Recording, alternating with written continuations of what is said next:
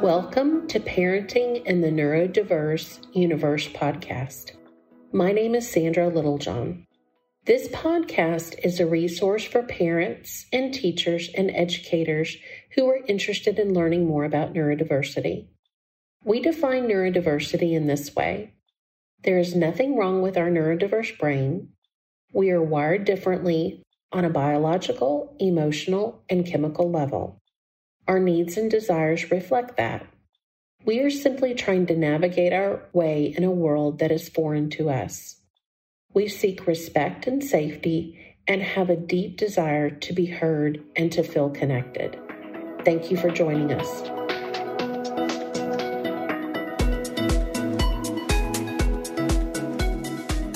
John Brinson has spent the past 23 years working for nonprofit schools that focus only on special education. He has been a teacher as well as an administrator for 2 local nonprofit schools in the Austin area. He has been the director of the Odyssey School for over 14 years, a school that focuses on students with learning disabilities. He has a bachelor's degree from the University of Texas in Arlington and an MBA in nonprofit management from St. Edward's University.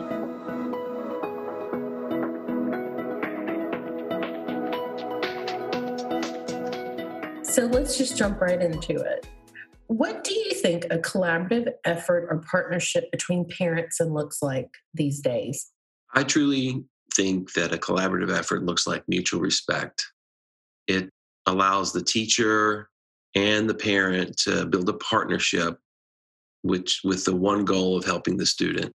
In these days and times, students really need a lot of extra support and understanding. But so do our parents and our teachers. I think if we all take the time to listen to each other and slow down the process, we really can hear each other, build relationships, and start that trust. The trust is what makes a good partnership successful. So that's my take on it. I think that's a great answer, and I would agree with you. What do you see might be the biggest challenges in starting back to school this year? Obviously, it's COVID-19 and the pandemic. It's the distance learning. It's the isolation. Socially, it's very difficult for a lot of our students in the classroom. And a lot of our students, when they're online, it may play to some of their strengths, but it also allows for a little bit of difficulty. When they're trying to learn and understand information, they feel one step removed from their classmates and their friends.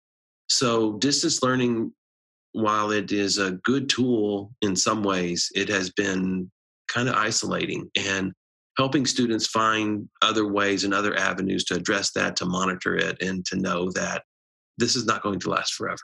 That's a good point. It always seems hard when you're in it, but when you're through it, you learn something from it. Absolutely. So what is one thing that you wish parents knew about this process of back to school, and perhaps even something that's relevant right now?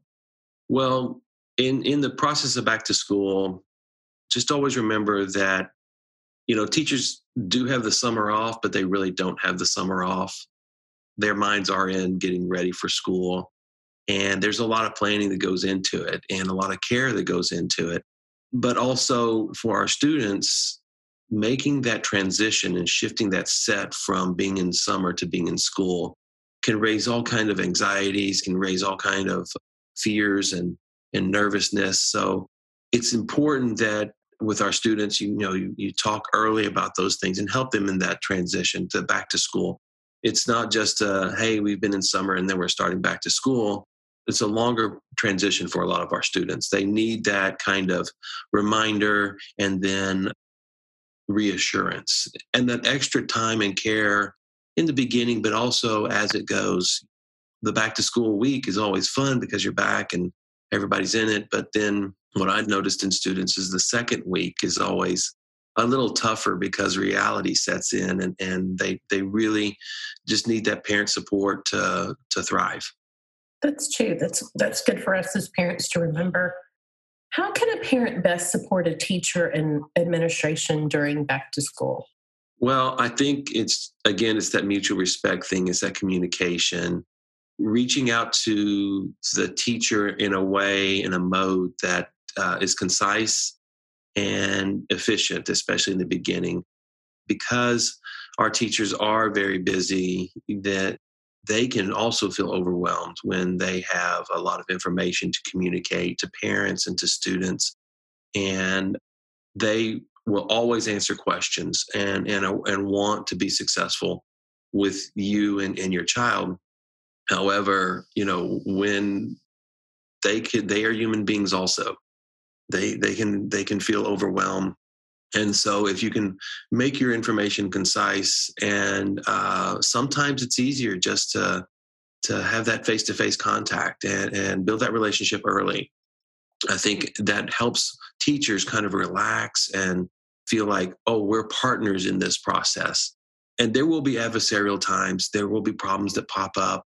There will be, differences of views and opinions on events and different things. I mean, that's just the normal part of raising a child and allowing someone else to educate your child, because you have your child's perspective, and they are going through different phases in their lives. The teachers are working with them through those different phases in their life, and the parents, we've got all our parenting stuff of we're used to one thing, and then when our teenagers are kind of pushing back in some ways, it's important to have a united front with the professionals that you work with your child, and keeping those lines of communication open are important. And also talking when things are going right. That has always been my secret to success, is focusing on the positive. Our students need at least 5 positives to every negative they hear. And so every time that you can say something positive, or instead of saying, what you've done wrong, focus on what you could have done differently. Those are important things that help students through things. And I think the same advice goes for parents and teachers working together. Let's stay positive, but let's stay focused too on what the important issues are. I like that. 5 positives to 1 negative, and that you're building trust along the way in the process. I think those are things we all need to remember every Right. time we interact with people. Yes. Well, and last question for you. How can a teacher or an administration best support parents? Well, the shoe's on the other foot. It's the same thing, though. It's communication. I think that teachers need to understand that parents sometimes have anxieties about things, about past experiences.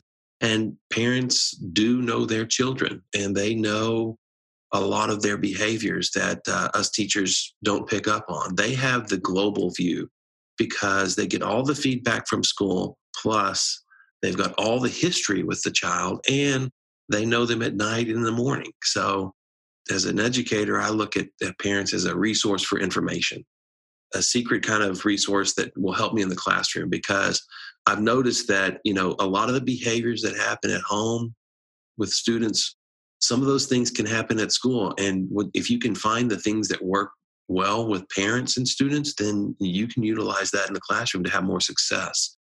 I do think that us reaching out to parents is important, and we don't take enough time to slow the conversation down and get the eye-to-eye contact, and especially with COVID and the isolation. But just listening to the parent instead of kind of in your brain having your agenda of the information you need to impart to the parent about the situation. Listen openly and gather information, and then say, hey, these are the 3 points I've got that I needed to communicate to you. But always giving them the opportunity to communicate to you first I think it's a good recipe for success. It is. I agree with you. And my thoughts when you were talking were, this is a person we're talking to, not bullet points to get across. I had that mental image, and I'm like, that is good. It definitely shows a relationship if you can talk to someone, and the progress of building a relationship between teachers, administration, and parents. So if you're not talking in bullet points, I think that's a great thing. Yeah, having an actual conversation. Exactly. Exactly, which it is a challenge to do these days. But anyway, well, thank you for joining me, and I appreciate your thoughts. And thanks again. I really appreciate you reaching out to me, and enjoyed the process. Okay, bye. Thank you. Bye. Hi, I'm Sandra Littlejohn. I hope you enjoyed this episode. If you want to learn more about neurodiversity or parenting neurodiverse children, check it out on my website, sandralittlejohn.com. Sign up there for email updates for classes, quarterly newsletters, and new podcast episodes. I'm launching a new course called Calming the Chaos: How Mastering the 4 Roles of Parenting Leads to Lasting Peace. It's designed for parents who feel overwhelmed because their parenting roles are out of balance. In this class, we focus on the 4 roles which manage energy, effort, emotions, and outcomes. Again, check it out at sandralittlejohn.com.